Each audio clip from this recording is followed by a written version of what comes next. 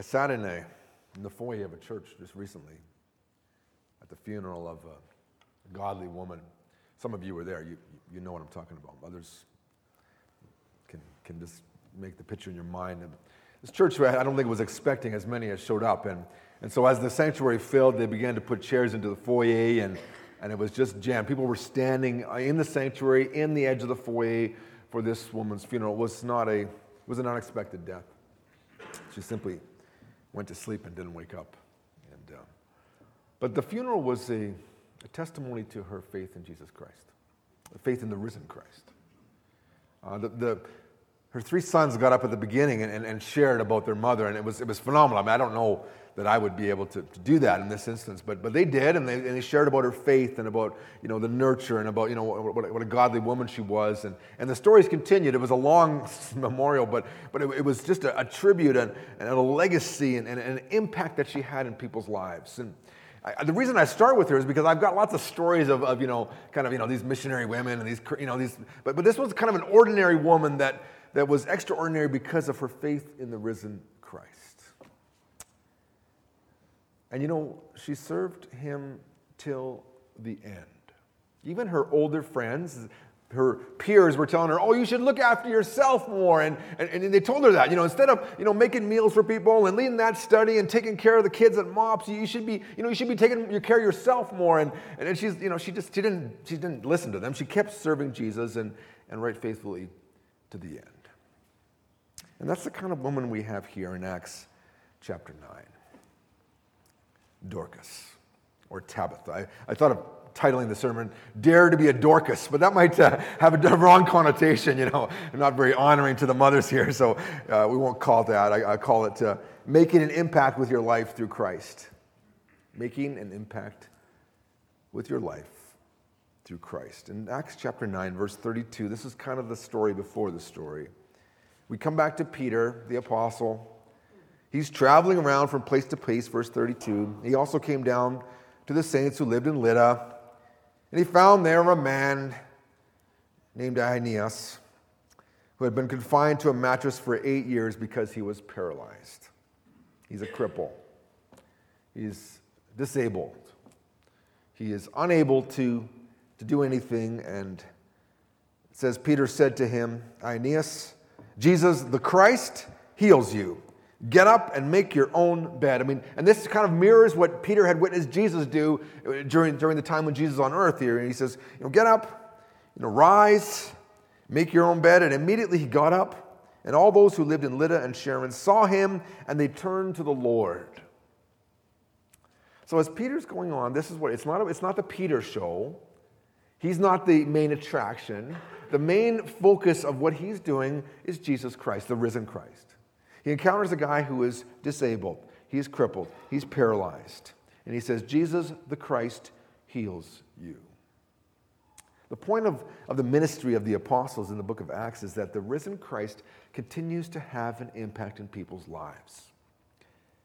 And I believe that the paralyzed man is a metaphor for life. Without Jesus Christ, you are paralyzed.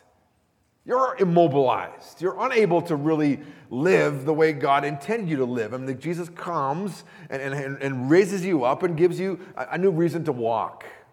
Even those that are perfectly healthy are spiritually paralyzed.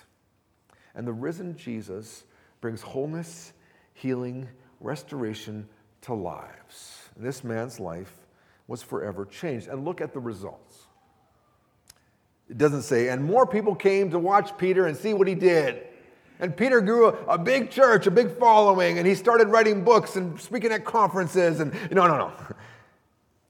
They turned to the Lord. It's not the Peter show. It's all about Jesus. And so then we get to our main text. The story continues, and these stories kind of twin, but really this is kind of the building on the first one. Now in Joppa, about 12 kilometers away, there was a disciple named Tabitha, which in translation means Dorcas. In the Hebrew, Tabitha means Giselle. In Greek, Dorcas means Giselle. Her name was essentially Giselle in English. Tabitha, Dorcas.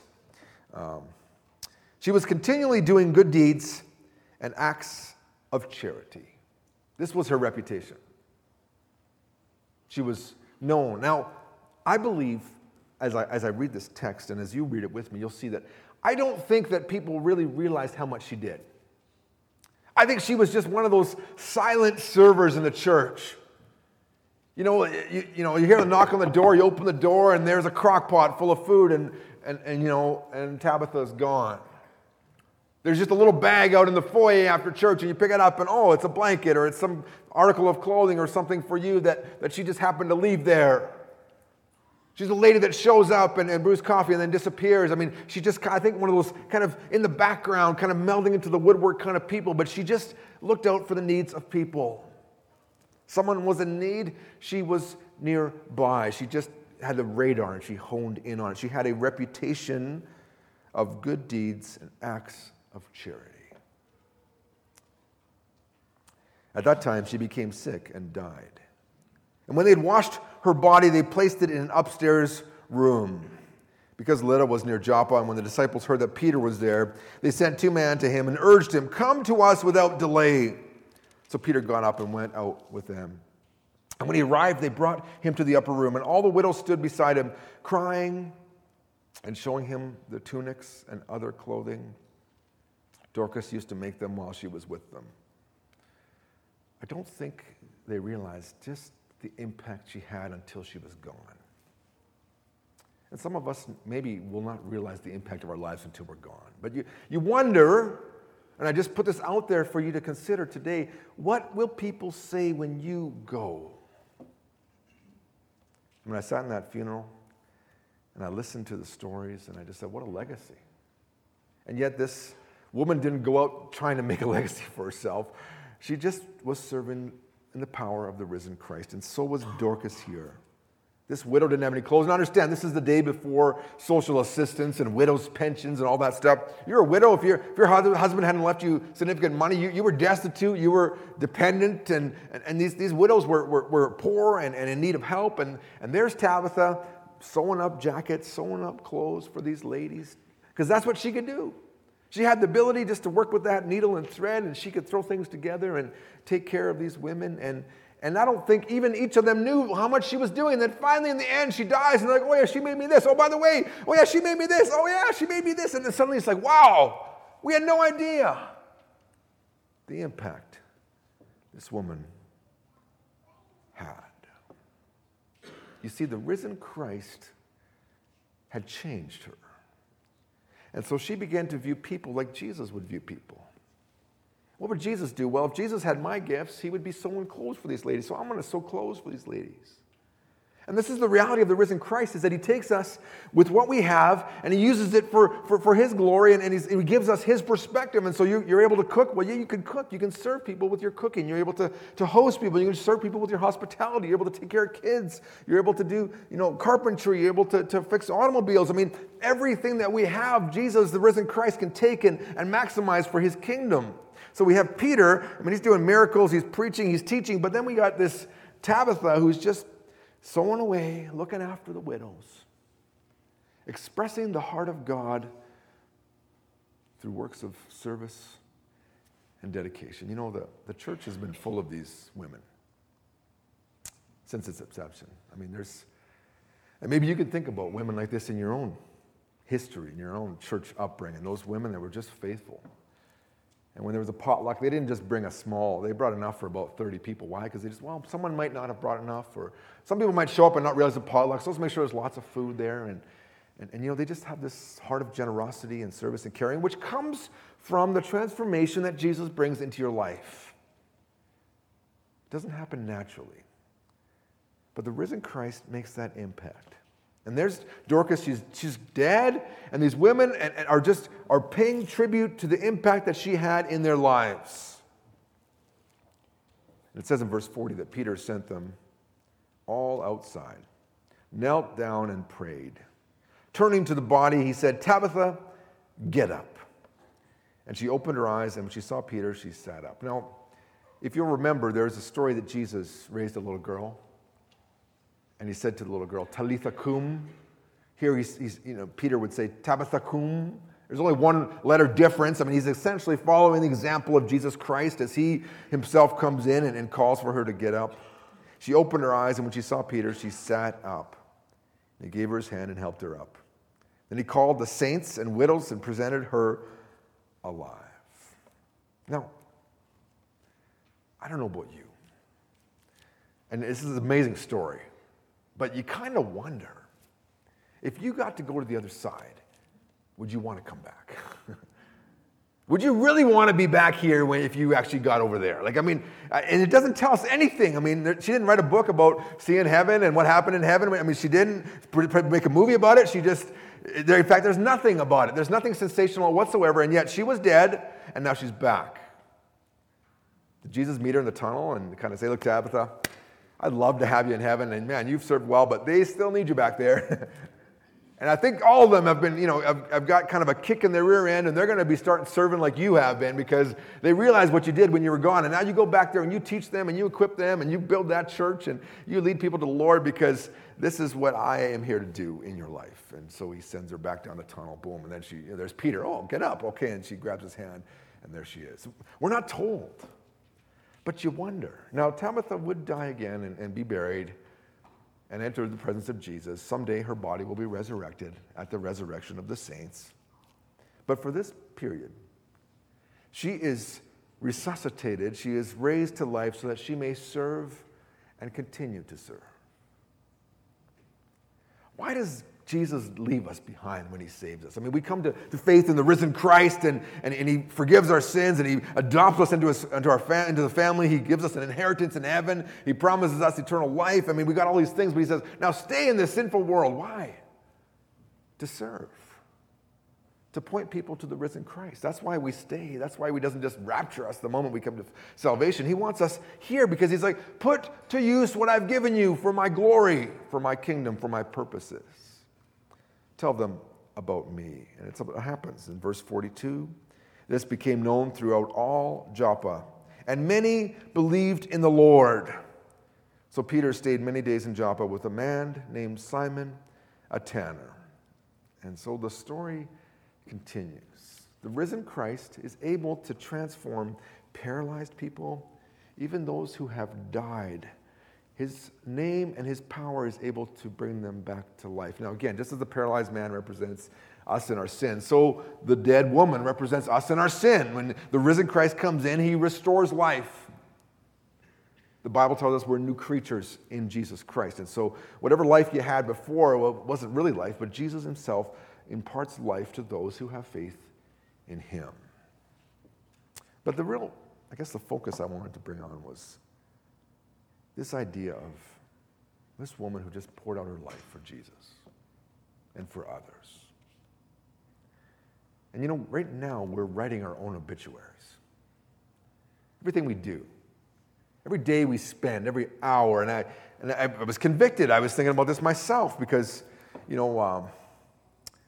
were redeeming the time. I mean, she just kind of was sewing away, looking after widows.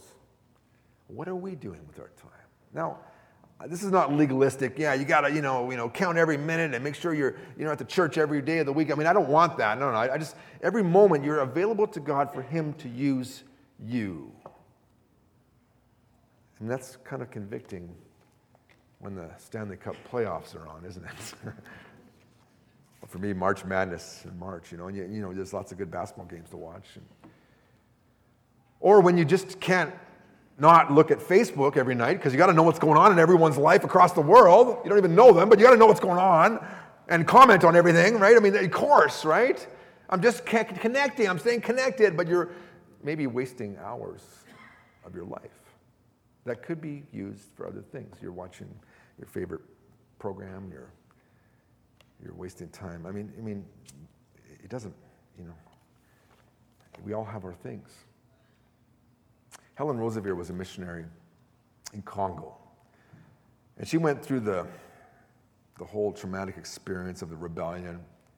She was captured, raped, abused, beaten, but continued and established hospitals and ministries, written books. She passed away just this last year. And she wrote this quote about being a living sacrifice.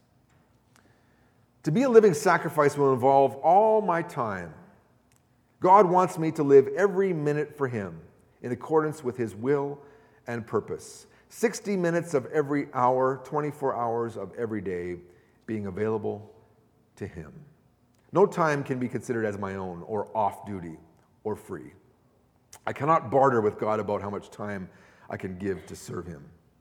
Whatever I am doing, be it a routine, salaried job, or housework at home, be it holiday time and free or after-work activities, all should be undertaken for him to reveal his indwelling presence to those around me.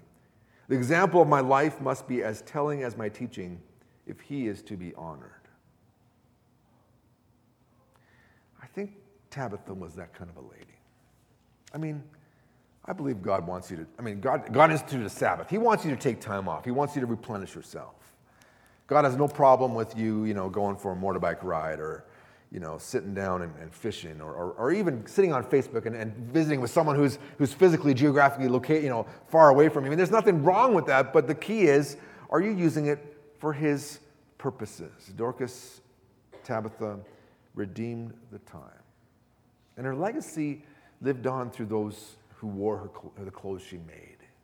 The church felt the impact of her life, and she offered what she had. And you're like, well, I'm not a teacher. And well, it doesn't matter. You got something to offer. And the risen Christ comes in and he says, okay, you can do that for my glory. You're really good at organizing things. Well, then here you go. You can serve, the widows. You can serve the young moms in the church. You young mothers that are here, and sometimes you feel like, oh man, my life is just a monotony of diapers and dishes and laundry. But in that, you are serving Jesus. We are raising the next generation of missionaries, evangelists, missional impact people that are going to make a difference in our world. They're right here. They're right behind us in these classrooms right now. They're crazy sometimes. They're wild. They got lots of energy. But Jesus, I believe, will use those kids to make a huge impact. And so you are building into them every day when you're there and you're nurturing them. Don't feel like your life has no consequence. It's hugely consequential. And throughout our seasons of life, God gives us different opportunities to do that. If you're able to retire with income sufficient to maintain your lifestyle, then you are given the awesome opportunity to serve the Lord in a way that other working people can't. God says, here's an opportunity. Now you've got an income. You don't have to worry about going to work every day. You can serve me with your whole heart. You can give me time and effort and invest in other people. As you get older and your kids move out of the home, you have an opportunity now to invest in younger women. Now, some of you can teach their children, but as you get older, maybe it's getting a little more stressful, but you can pray for them. You can have them over for tea. You can nurture them spiritually. There is opportunities. And that's what the scripture, in fact, tells us to do, is that the older women should bring the younger women under their wings and nurture them and care for them. The key is that, I don't know that Dorcas made excuses. I was thinking, if she ever complained about the music at church.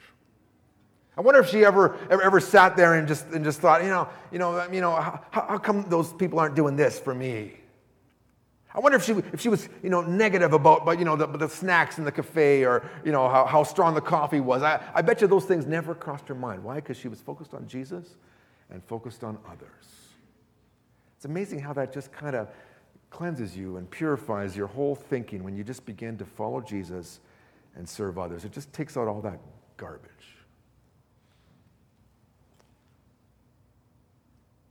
And so this is applied to men and women both. That we can have an impact when we let the risen Christ indwell and work through our lives. When God brings needs to our attention, then we need to respond to it. And for Tabitha, this was these widows, and they needed clothes, and she had a needle and thread and cloth, and so she began to do it. Look, and God will show you something and respond in obedience. If you don't respond in obedience, you're the one that misses out. That funeral that I was at, those are the ones that us pastors love to do. It preaches itself. The testimony of a godly woman, godly man, it just carries the service. And everyone, there's sadness, but there's gladness. There's joy there.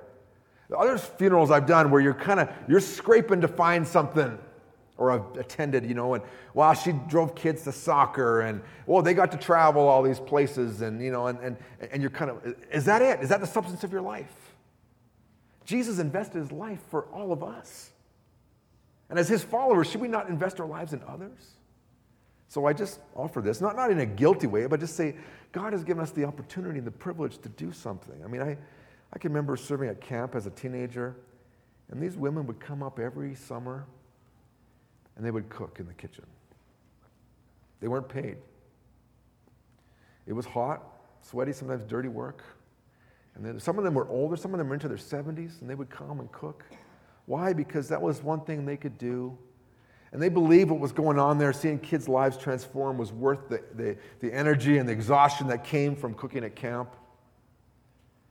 I've seen women here come to our VBS, young and old, and serve the kids here in August.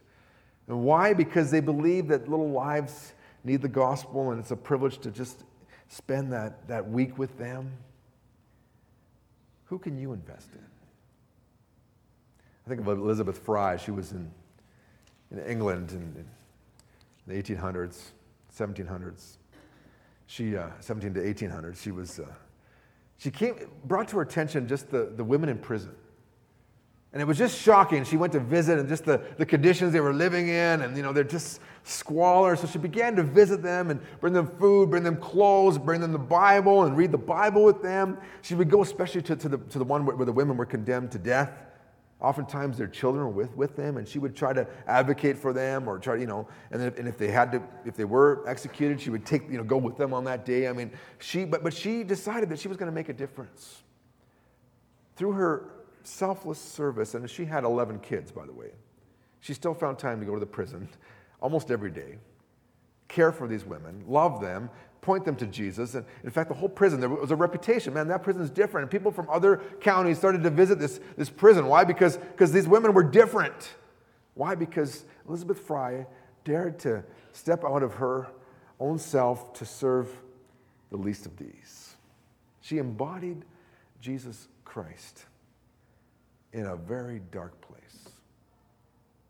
And that's that's a sensational example. Because the reality is we can all do that here in Airdrie. There's young women that are just waiting for some of you older women to invite them over for tea, to take them out to Starbucks, to take them to McDonald's, let the kids run around on the plaything and you can talk, whatever. I mean, there's ways to do it, creative ways to do it, but it's a personal investment. And that's the strength of a church. There are young men that are waiting for older men just to invite them over and care on them and show them godliness and love. And because of the risen Christ, this made a huge difference in this church. They missed her. She was raised back to life. Everyone heard about it. People turned to the Lord. When this happens, people see and say, man, there's something about that group of people. What is it? It's the risen Christ. He gives us a love, and we care for him. We nurture each other. We take care of each other. We serve each other, because this is what Jesus wants us to do. This is how Jesus works his life in and through us.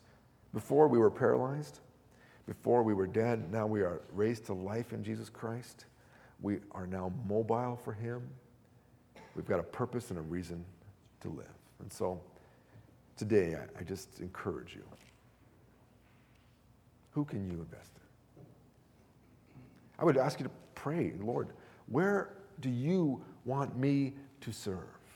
Who needs the love or the ministry or the sewing or the auto mechanics or the plumbing or whatever it is that you have, my accounting skills, my child care skills? Who needs that, and how can I serve them? Who needs a meal? Who needs, it's little things, but those little things add up to big things. You'll make my job or my children's jobs or one of these kids that are going to be pastors in Grace someday job a lot easier when you serve well, because then we get up and just say, let's celebrate the service and love and dedication of this godly saint. And it's like, amen. And that's what Jesus wants, for you to have an impact, for you to be sitting on your deathbed and say, yeah, man, I'm so glad I did what I did. No regrets. I've sat with people that are dying, and no one ever talks to me about their career accomplishments on their deathbed. Not one. No one ever tells me about their financial portfolio on their deathbed. Not one. No one tells me about all the things they did at their house and renovations. Not one. All the extra overtime they put in, and not one. Their educational accomplishments, not one. What are they talking about? They're talking about their family. They're talking about the people. They're asking for those people. Are they here? That's what it's about. It's about relationship. And so today is Mother's Day. It's an opportunity to celebrate that and to say, am I calibrated with the risen Christ to serve others, like Tabitha? Am I going to let the risen Christ impact my life so that I can impact others? Would you pray with me as we close?